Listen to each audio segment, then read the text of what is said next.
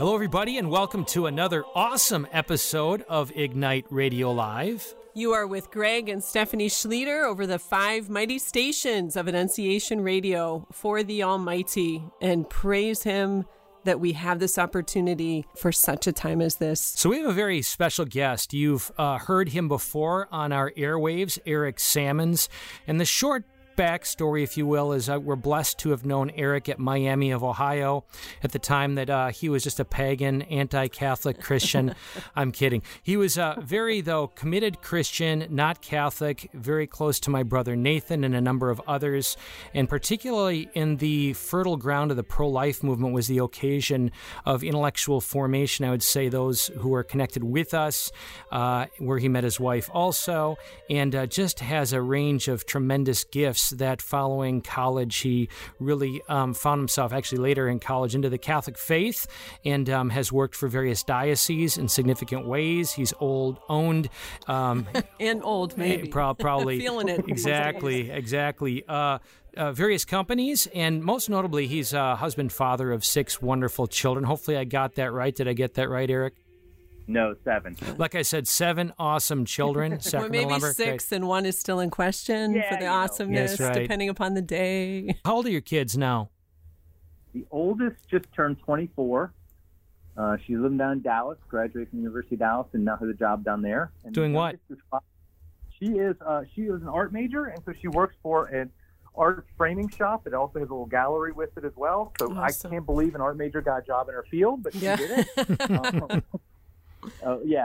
She's doing well down there. And I got 2 at Steubenville. Peter, my son, is going to go to Steubenville in the fall, so I'll have 3 there because my oldest is graduating, but she's doing the 4+1 psychology, so she has 1 more year. Wow. So I'll have 3 at Steubenville next year, and then I'll have 3 at home, with the youngest being 5. That's awesome. Bernie, my dad, refers to the younger 3 at home as leftovers, so it's kind of humorous. They're actually endeared with that. They do. Like it. We've actually become a Hillsdale family, of course, not just with Nathan, just huge fans. John Paul doing a great job there, and Catherine just admitted. So first, folks, I don't want to miss the opportunity to direct you to ericsammons.com, EricSammons.com. And you kind of see the banner, what he's about, life, liberty, and the pursuit of holiness. You'll see a number of books that he has written addressing a variety of topics. And he is also head of the Saragossa Group, which is a small independent company focused on writing, editing, coding, and publishing.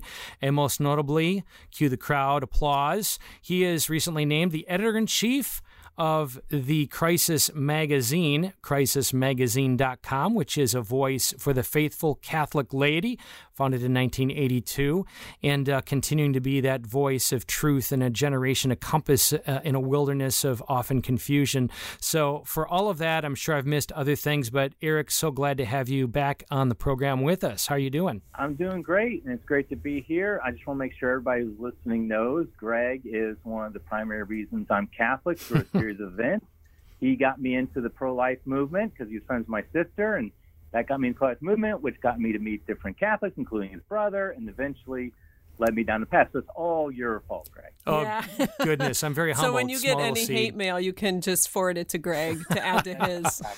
I'll gladly receive it. So, Eric, we want to have a consequential conversation because you definitely are one whom I think are among the few who recognize the wilderness that we are in. And by we, I certainly mean Catholics, but I do mean we believe the fullness of truth that is applicable to every human person, whether they recognize it or not. So you look through that lens, as Frank Sheed would say, to see the world sanely is to see it God-bathed.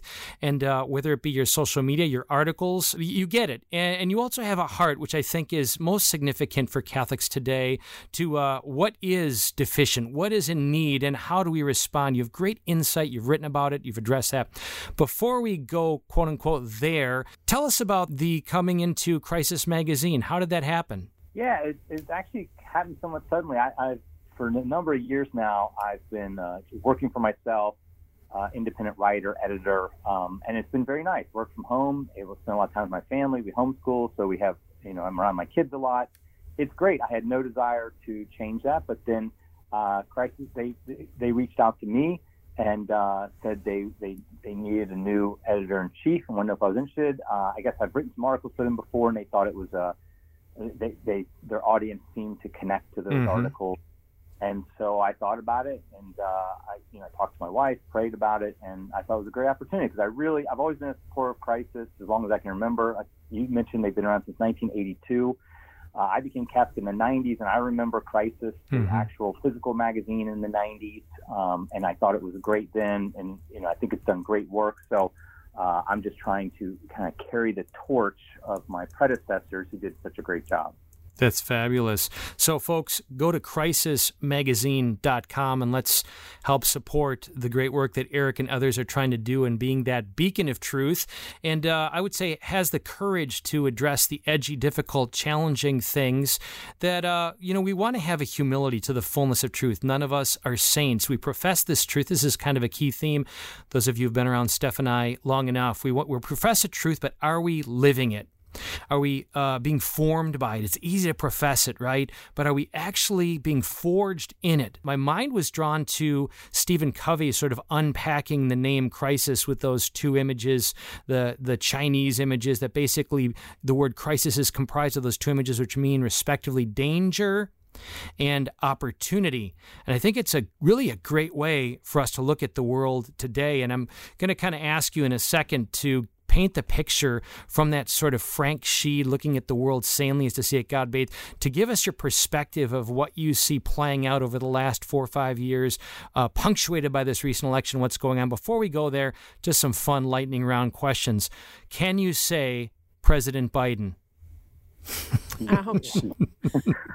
Yes, I say President Biden. Oh, he did it. Okay, impressive. That's very magnanimous of you. Yes. Can you say Biden is a good Catholic? I can say, I can add a word to that and say it. Biden's not a good Catholic. That's good. That's a start. Yes. So I want to propose also, as we consider the nature of this culture and crisis, that at the heart of that crisis is redignifying words such as Catholic. If it's not actually representing what it professes to be, then all of those who are languishing, who are impoverished, pining for truth, for which the Catholic Church, Christ through his Catholic Church is the supply, are going to be left languishing. So in this conversation, folks, I just feel moved right out of the gates that we would have a humility and really considering the words we're familiar with, that we profess all the time, and just say, Lord, awaken me all the more fully to what it means, not just to know this in my head, but to really live it. What does it mean to be a good Catholic? Because it's easy for us to sit back, and certainly we ought to recognize the gravity of Biden's support of killing unborn children in the womb through 9 months of pregnancy and beyond at our expense. Huge implications. Hitler was not remembered for a great economy.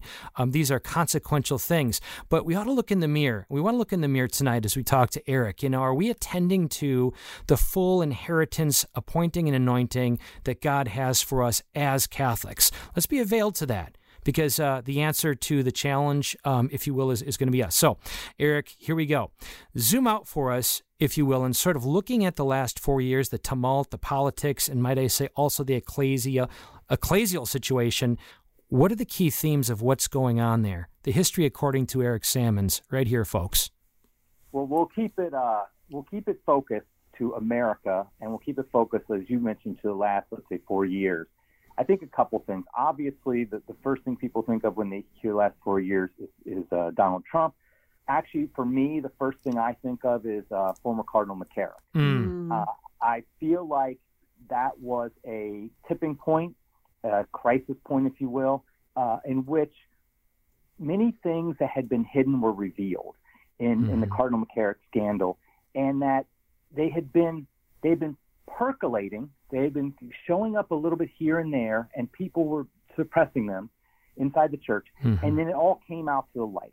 I tell people, and I say this just admittedly, that I was radicalized by the summer of McCarrick in 2018. And what I mean by that is, obviously before that, I've been a practicing Catholic for years.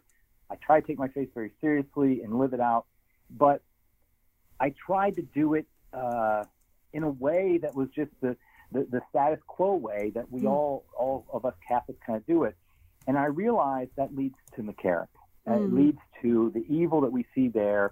And it made me realize we have to stop playing games. We have to stop just going through the motions as Catholics and accepting things as status quo. And here, let me just give one example, which I think a lot of people will recognize and may not even like my implications of it.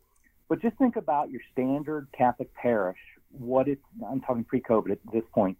What it's like. You have bland liturgies, bland music, bland architecture. Mm-hmm. Everything is bland. And people go through the motions. They show up, and I'm not judging every person or anything like that. I'm just saying the way it feels. If I walk in there, I do this a lot. I don't know why I'm weird.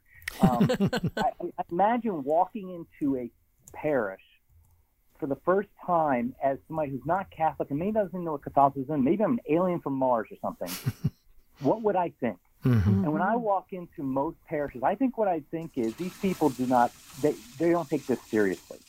Whereas if I walk into, let's say, let me try to think, something like maybe even a mosque, I would say these people take this seriously. Mm-hmm. And that is an indictment against Catholics today. And I'm not talking it's easy to blame the bishops, and I'm happy to do that too. But I'm talking from the top to the bottom. Right. We all just are going through the motions, the status quo of what the church is. And I feel like, for me at least, and I've talked to a lot of people, this is anecdotal, but I've talked to a lot of people who have the same feelings, that McCarrick kind of opened their eyes that, like, this just doesn't work. What we're doing doesn't work. Mm-hmm. So we have to get ourselves outside of that and ask uncomfortable questions. Mm-hmm.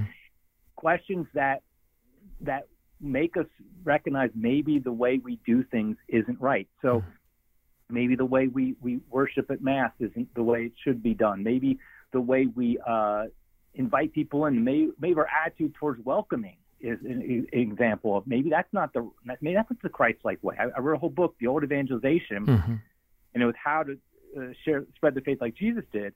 And one of the things I try to make clear there is that all of our ideas of evangelization, they are very much guided today by modern ideas.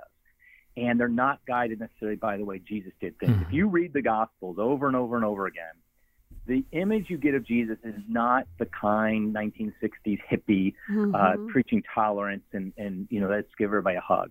In fact, he comes across I love how you bring Frank Sheed. He's one of my favorites too. In his book, To Know Christ Jesus, he really makes it clear that if you read the Gospels and you look at the portrait of Jesus, he does not come across as a quote-unquote nice guy. Mm-hmm. He comes across as somebody who's very firm. He's very direct. He does not give praise lightly. Unlike every Catholic church I've ever been to, they can't help but praise themselves and the diocese and what vibrant parish they are and stuff like that.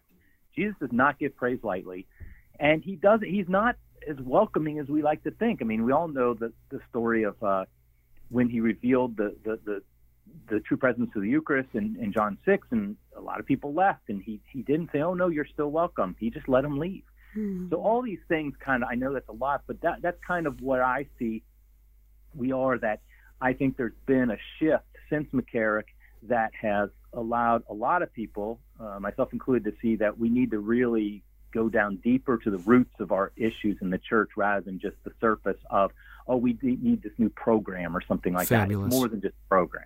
Just a quick interjection too. After your book came out, we did have you on Ignite Radio Live to talk about that awesome book, The Old Evangelization. So in our show notes, let's make sure to put the link for any of you listeners who would like to hear that, because you explain it so well and just give a real taste of truth and kind of a charge of excitement to let's dive in and do it the right way. So Revelations 3:14 speaks of the community of Laodicea, where Christ recognizes the extraordinary comfort, very similar to America today.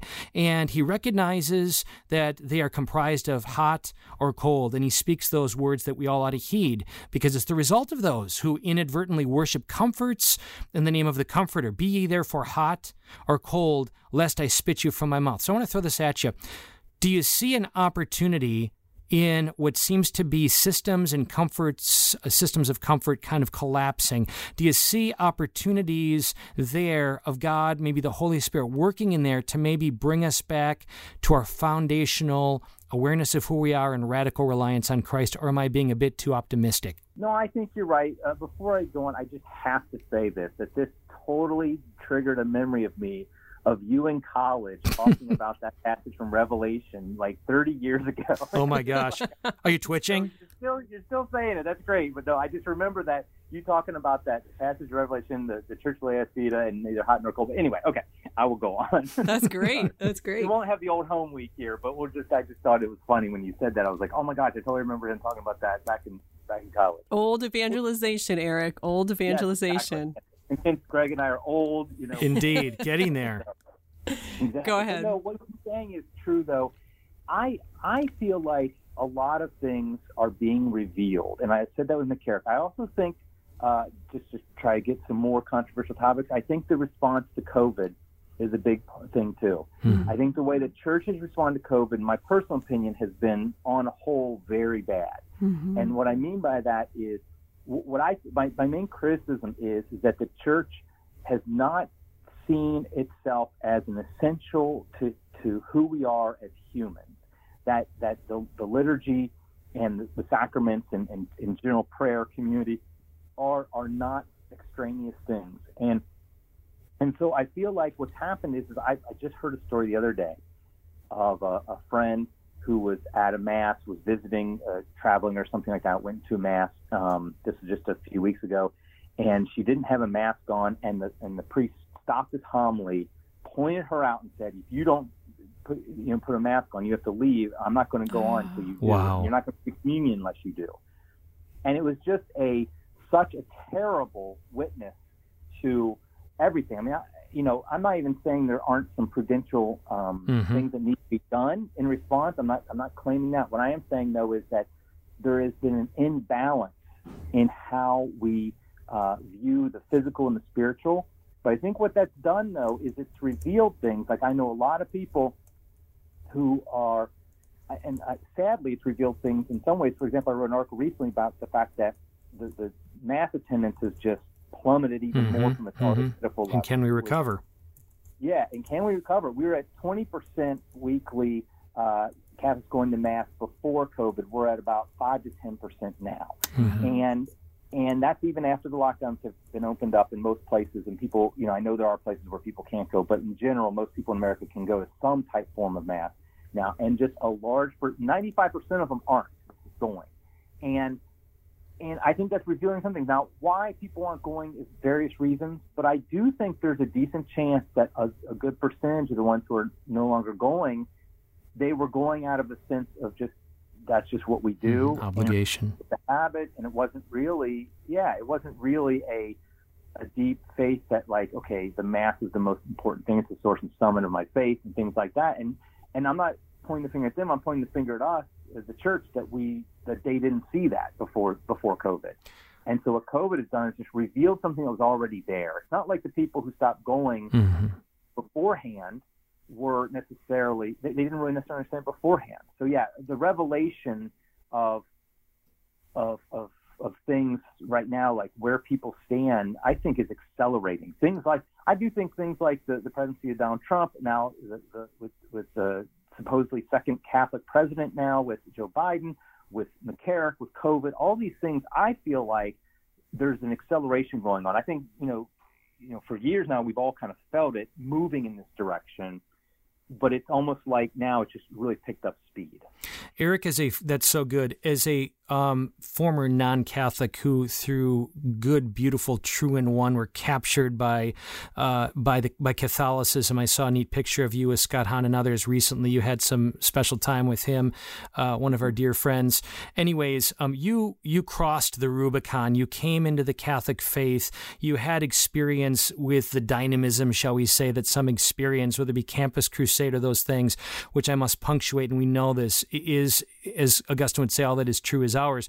All that is, authentic. God wants to capture the totality of the human person. But something brought you into the Catholic faith. And speaking with that, maybe memory, speak to those Catholics right now for a moment. Put on your sort of Catholic evangelical hat. Speak to those who are not going to Mass right now. Why should they? Why bother? Yeah, it's a great question, and I ultimately, one of the primary reasons I became Catholic is because I did recognize that Jesus Christ himself is truly present in the Blessed Sacrament. Mm-hmm. And if you truly believe that, if you recognize that fact that Jesus Christ, you have a personal relationship with Jesus Christ, as we said as evangelicals, it can be no more personal than receiving him in Holy Communion. And so that becomes really the center of your faith life. I remember during lockdowns when the church, last year when the churches were closed, it was such a struggle for many of us to be denied being able to go to Mass, but it helped us to recognize how important it was too, and how important that is and what we will do for it. And I think that those who are not going to Mass, first of all, I completely, I don't want to say I understand, but I empathize and I sympathize, and I know it's hard, and I know there's many parishes I do that have a lot of very strict rules that are difficult to get through and be with. And I would say, and this isn't the correct answer by diocesan standards, but I would say find a parish that you can find where you can go and not feel like you're treated as just a vector of contagion. That is so well put, Eric. Oh my gosh, my heart vector just leapt. Of contagion. The new title of his article. It's so true. Yeah, right. Exactly. Go ahead, Steph.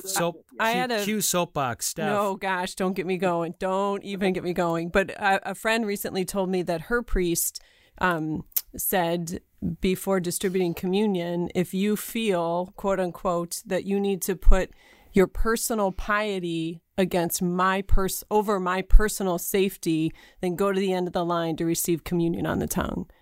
I mean, that's so wrong. Think about the history of our church and what priests have endured and what they have the dangers they have put themselves in order to bring Holy Communion. Think about, let's just bring up, in 16th century England, the priests who went overseas to the continent to become priests, then came back to England knowing full well they would be tortured and killed, almost guaranteed. And yet they did it. Why? Because they wanted to bring the sacraments to the people. They put their lives on the line for their physical health and their life, just so that they could bring the sacraments to the people.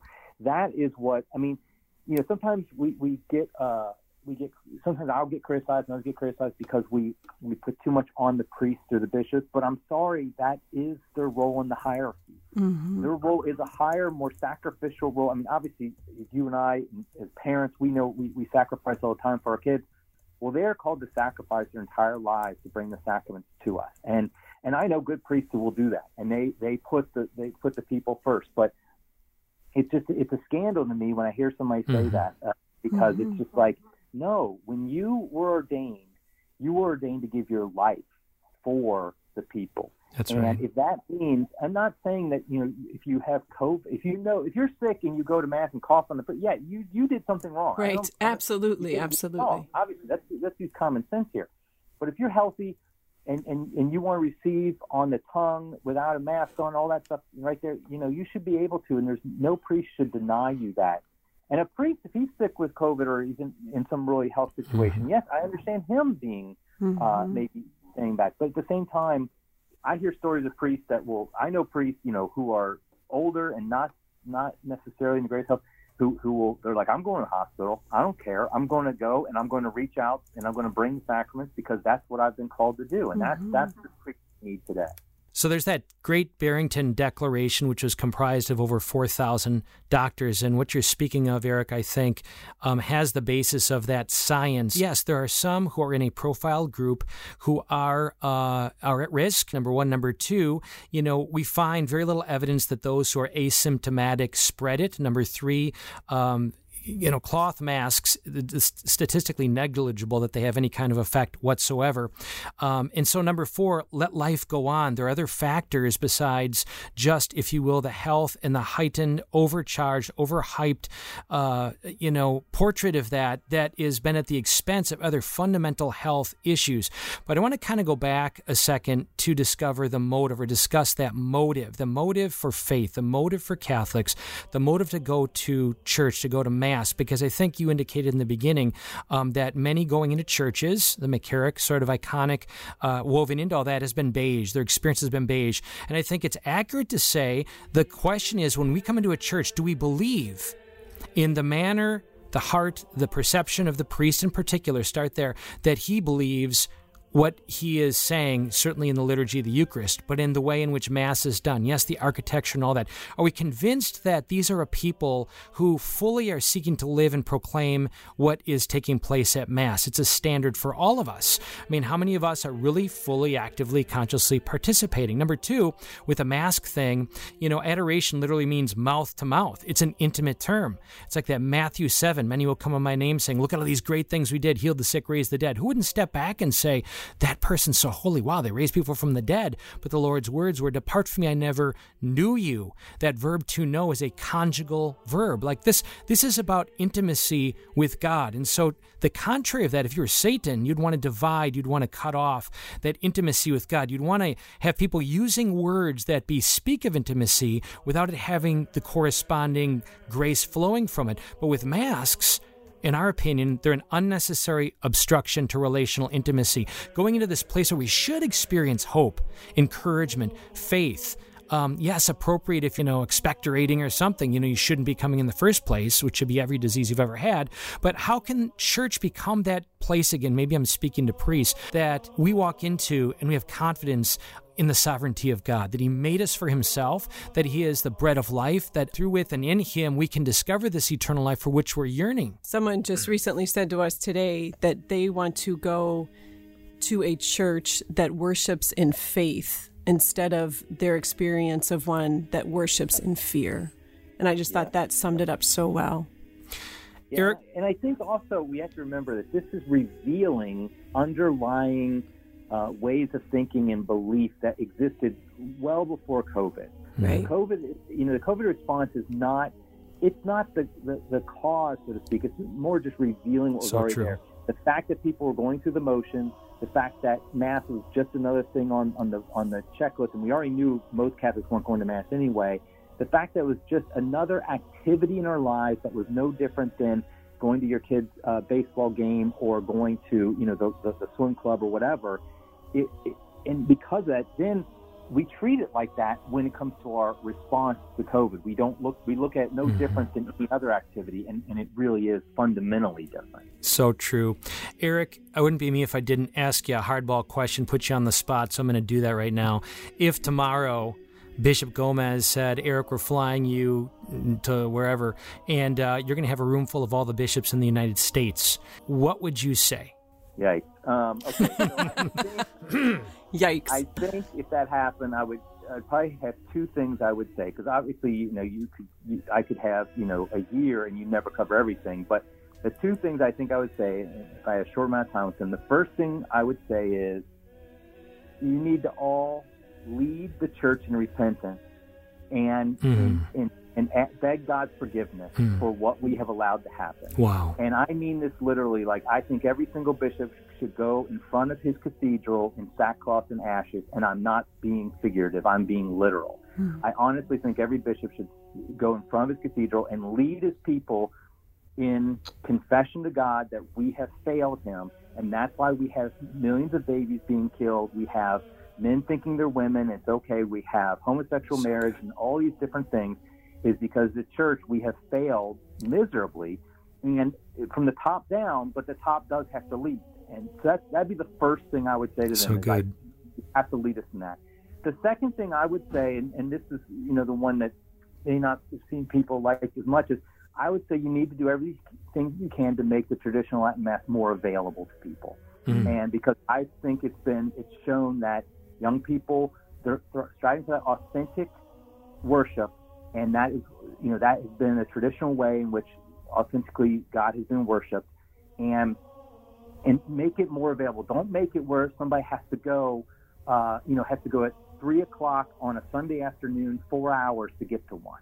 Make it where as many parishes as possible offer at least one. Make it where everybody is within driving distance of a Sunday morning. Maybe you tell the parishes, okay, the first Mass of Sunday morning is your Latin Mass, and then, whatever else. Just something like that, because I really do think that has proven to be a concrete way in which people recognize an authentic worship of God. Eric, I'm with you. It may surprise you to hear me say that. We've had conversations over the years.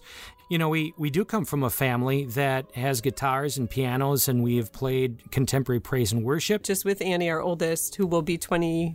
She'll be 23. 23. Yeah, sorry. Down at Ave, just the COVID regulations that they were placing on the churches down there on campus and nearby were utterly ridiculous. And so she and her fiance sought out Latin Mass where they knew they weren't like that, and fell in complete love with it. And that's great. Yeah, so just very, very beautiful. I'm sure I know a lot of people that yeah. Latin Mass Sarasota, but the one down in Naples and Fort Myers, those are satellites of the one. Oh, that's good. That's good. So. By the way, Professor Nathan Schlueter and Elizabeth will be on next week talking about the Novus Ordo and Vatican II and all of that. But anyway, staying focused. What's happened, though, is we lost the majesty, the transcendence, the wonder that formed souls to look at the world and to behold, if you will, with a heart and mind, the way God designed us. So comment on that a little bit, Eric, and how the Latin Mass, in your experience, the extraordinary form, I should say, how that forms us for beholding God in this fullness of our humanity created for Him. I think probably the most important aspect of worship from the human side, from our side, is authenticity, that we really are offering ourselves to God in worship and sacrifice. And I believe the traditional Latin Mass, the extraordinary form of the Mass, it was developed over hundreds of years by the Church, and you know, it's time tested, and it's seen as a great way, you know, the way the Church had for centuries, it led people in the worship of God. And I think one of the best things about the traditional Latin Mass, the extraordinary form, is the fact that it's very much built in vertically centered, in the sense that you're looking up to God. You're not looking horizontally between people, both literally and figuratively. And so I think that really gives that authentic nature that you walk in, you know, okay, this is about God. This is not about me. This is not about entertaining people. This is not about trying to even keep their attention. Frankly, one of the things that's nice about the extraordinary form is you don't care if the people are paying attention or not, because you're focused, your eyes are on God.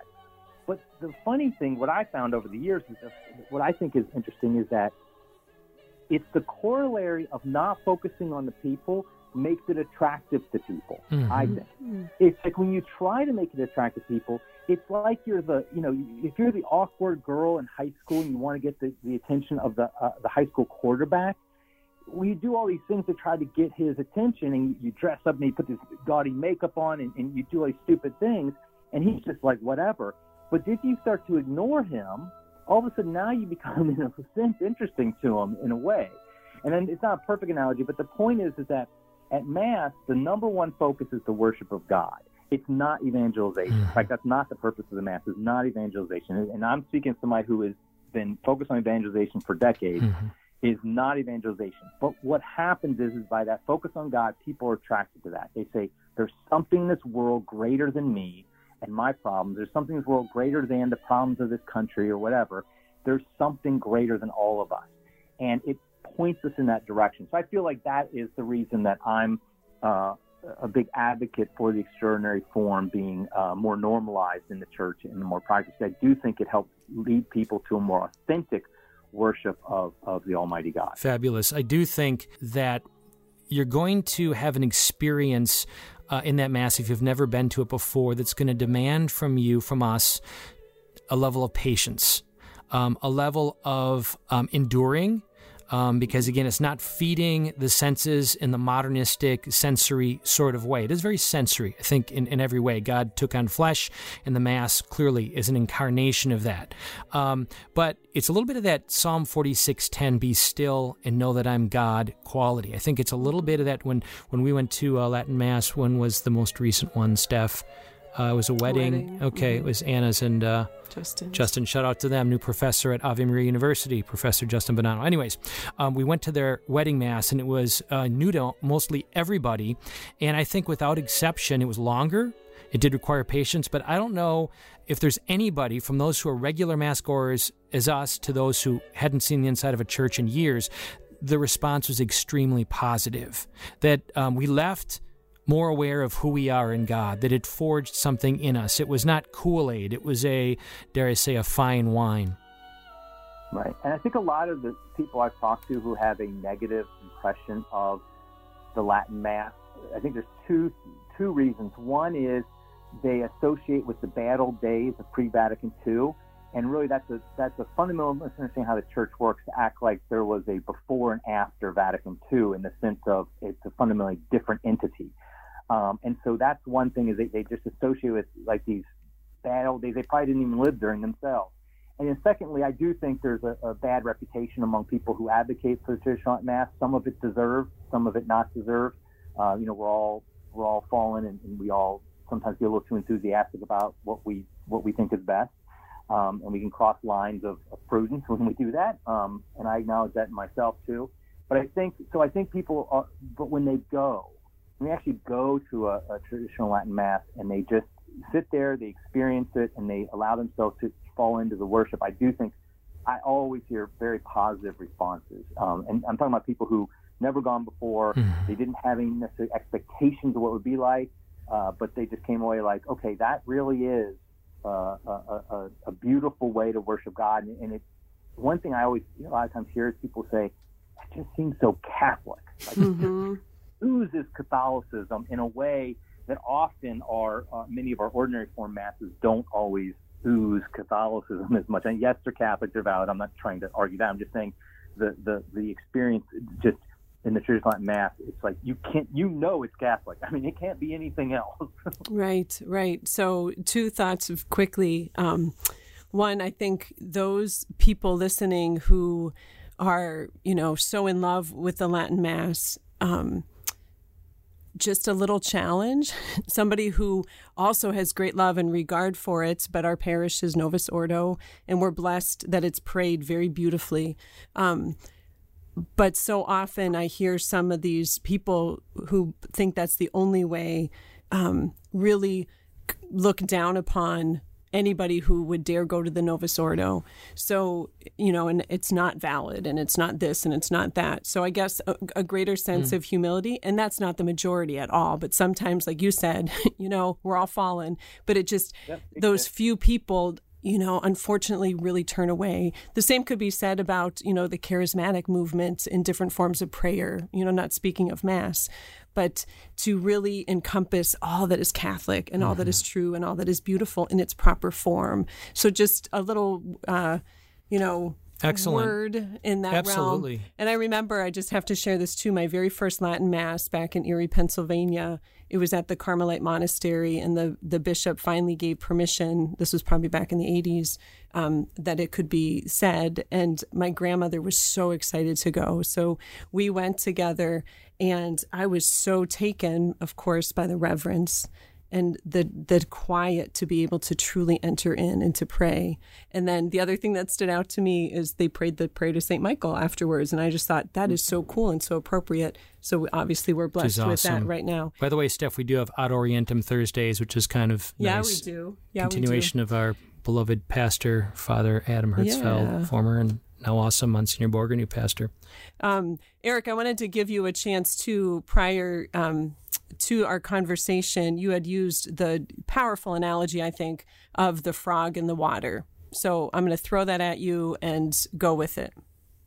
Yes, I feel like Catholics in this country, at least, are like the frog in the slowly boiling water. We don't realize that we're actually burning now, because for so long things have been moving against our faith in this country, and now we've reached a point where it's not a political statement to say, like we ran an article in Crisis last week that the title was Joe Biden Eats and Drinks His Own Spiritual Death. That is not a political statement. Right. That is a statement of fact if you are a Catholic, because of the fact that President Biden, I'll say that, President Biden is adamantly pro-abortion, believes in the killing of innocent babies being legalized and promoted and even paid for. he officiated at a quote unquote gay marriage. Mm-hmm. All these things, he should not receive Holy Communion. That's just period. There's no real debate about that. There shouldn't be, at least. But the fact that there is a debate, in my mind, shows the slow progress regress, I should say, against the church that has been made. And it goes back, like we remember the 1980s with Governor Cuomo of New York. The current one's dad, I think it is, when he first started really promoting this idea that you can be personally pro-life and politically pro-choice, stuff like that. And the bishops and nobody really stood up to him then. And now we have a president who is doing this and bringing scandal. And so, and also just the fact that inside the church and outside the church, these things have developed over time. And now we have less than 10% of Catholics go to Mass. We have a president of the United States who says he is Catholic, yet promotes some of the most heinous and immoral and terrible things on earth.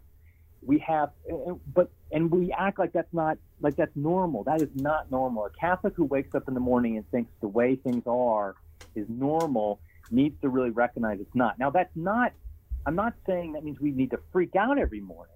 Mm-hmm. What it means is we need to look to ourselves and say, okay, we need to go back to the basics, praying every day on a regular basis, going to Mass regularly, going to confession regularly, doing acts of charity regularly, support, being a good father, being a good mother, all these things. We need to really recommit to those things. And then for some people, what is your calling outside of the family and outside of your own spiritual life? Are you called to go out and proclaim the gospel in some way in your own life that might end up working out not so good for you? Maybe you'll lose your job or something like that. But until we really step up, it's not going to get any better. And so the reason I say we have to realize this is not normal is not to say we freak out, but instead to say we need to respond and we need to react to that in a way that it draws us.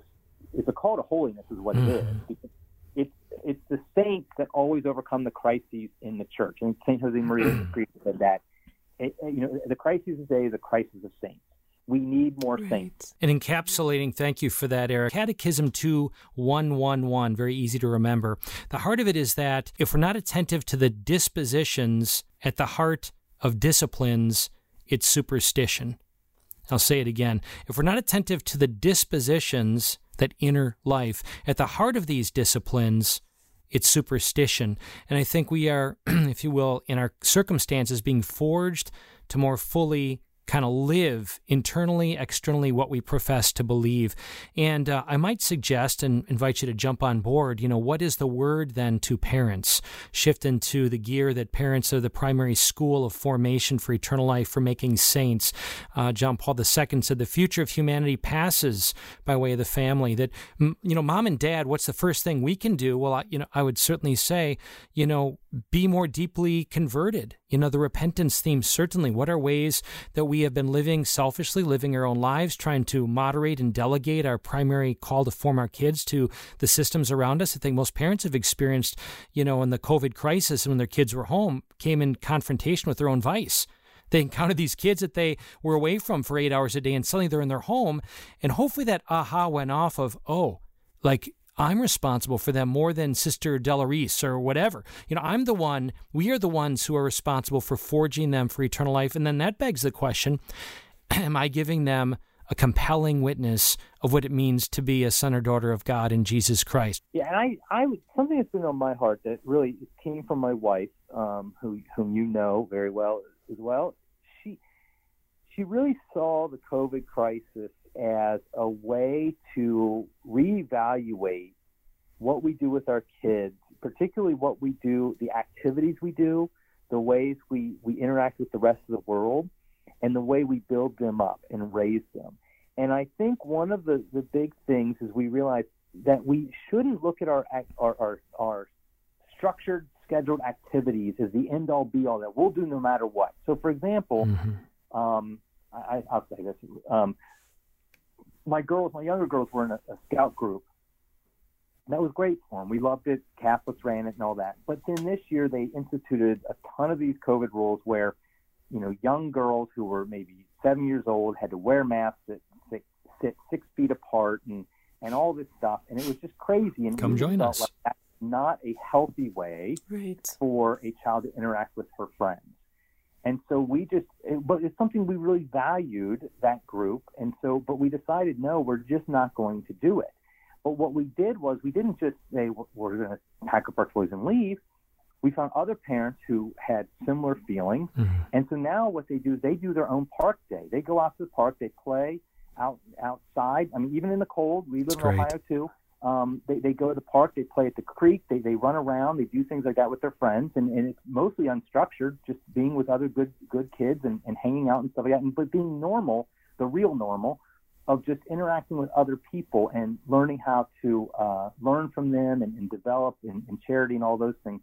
And I feel like that's something that we as parents, all of us, we need to do is say, okay, all these things we've been doing, do we have to do them? Is it worthwhile to still do them even if we have to change all this stuff, and look to say, what can we do in our own homes? Mm-hmm. Like, for example, if you have a house and maybe a property that's got a little more land or something like that, maybe you could be a place where people can come over and the kids can play out in the yard or something like that, instead of saying, okay, we have to drop them off at the church or drop them off at the school or something like that. But make yourself your own place, and to be practical, you're more likely to be able to do things the way you want to do them rather than having to conform to rules that, like a 6-year-old girl wearing a mask is completely pointless. So things like that. So that's where I really see it as parents in this age we're in, is to really adapt to the age we're in and figure out ways to live out the faith that may not be the standard ways we've been doing it in the past. That's awesome, and I appreciate this conversation. Folks, you're tuning in to Ignite Radio Live over the 5 mighty stations of Annunciation Radio. We have Eric Sammons with us. He is the new editor-in-chief of Crisis Magazine, author also. You can find out his work and books at ericsammons.com, ERICSAMMONS.com. Eric, just as we're kind of coming in for a landing here, you've just given us, for those who may be just tuning in and want to listen to the podcast, I encourage you to go to IgniteRadioLive.com. We've had a number of phenomenal programs over recent weeks that really unveil the edgy conversations we need to be having. So, Eric, as you've assumed the helm of Crisis Magazine, what do you have in store? What's the vision 5 years from now? I really would like Crisis to do 2 things. One is to reveal and make sure Catholics understand the current crisis in both the church and the culture. Mm-hmm. But I also think that alone is not good enough. I really want to focus on practical ways in which Catholics can respond to the crisis. What can we actually do? Because I do think sometimes we get a little too tied up in just saying the bad things going on. We need to say, what can we do? So I'm hoping that through both the website, but also I'm going to start up a podcast with Crisis. We're going to do different ways to really reach out and tell people what can we do in response to this crisis. And ultimately, as I said earlier, we need to become saints. Mm-hmm. But what are practical steps we can take in these cases? Like, how do we respond to a so-called Catholic president who supports abortion? How do we respond to our local communities doing anti-Catholic things and stuff like that? So that's what I'm hoping for Crisis. Fabulous. Folks, just to whet your appetite a little bit, at crisismagazine.com, I'll read just maybe the most recent 6 titles. The current one, Standing Up to the LGBT Anti-Bullying Bullies by Eric Sammons, here our guest. Number 2, The Cost of Crushing Human Community by Michelle McLuhan. One Mass, One People by our friend Robert Grieving. Steph, do you remember him? He was in Erie, Pennsylvania for a while. Do Humans Dream of Electric Empathy? Monsignor Richard Antal. Cupich Gomez Spat Reveals Divide in the USCCB is another title. And I'll just read one more. Biden, the Bishops, and the New Face of Catholicism. Very interesting. So some very written articles that I think tap kind of, if you will, the essence of key issues that we need to be familiar with, and hopefully will orient us all together to the heart of the Father, seeking to not simply pray the Lord's Prayer, but be instruments of the kingdom. Eric, any final thoughts? Is there anything burning that we didn't address that you would just like to impart to our audience today? I would just really say, Catholics, don't accept the status quo. Don't accept being like the culture. Be as countercultural as possible. Our culture is a culture of death, and Catholics, we believe in the gospel of life, so be countercultural. Amen. Folks, so blessed that you've been with us tonight in this very consequential conversation. Again, if you want to hear some very compelling past episodes, go to IgniteRadiolive.com and also sign up for our newsletter. We've been kicking out on a weekly basis very moving short stories of people in our community. We've been asking the question, what is a testimony to God's presence in our lives? Do we not need good news? We're on our 8th story, so go there to massimpact.us and you can see the sign-up form to get that regular update. And just a bit of a commercial as we're closing in on Lent. Steph, can you believe that? Lent is right around the corner. Well, there's nothing around us, what we read in the papers or hear on TV, nothing around us that surpasses what God wants to do with us and within us. We encourage you to seize that opportunity on a weekly basis to bring your family together for a meaningful time of encountering Him and talking and praying. We provide all that you need. Go to ilovemyfamily.us, and that in your home, God wants to do great things. So lean past your awkwardness, your doubts, your fears. Set that time up this week and discover the power of God alive in your family. Again, using the Live It Gathering Guide. Find out more at ilovemyfamily.us. So blessed to be on this journey of building the kingdom for such a time as this we were made. God bless you.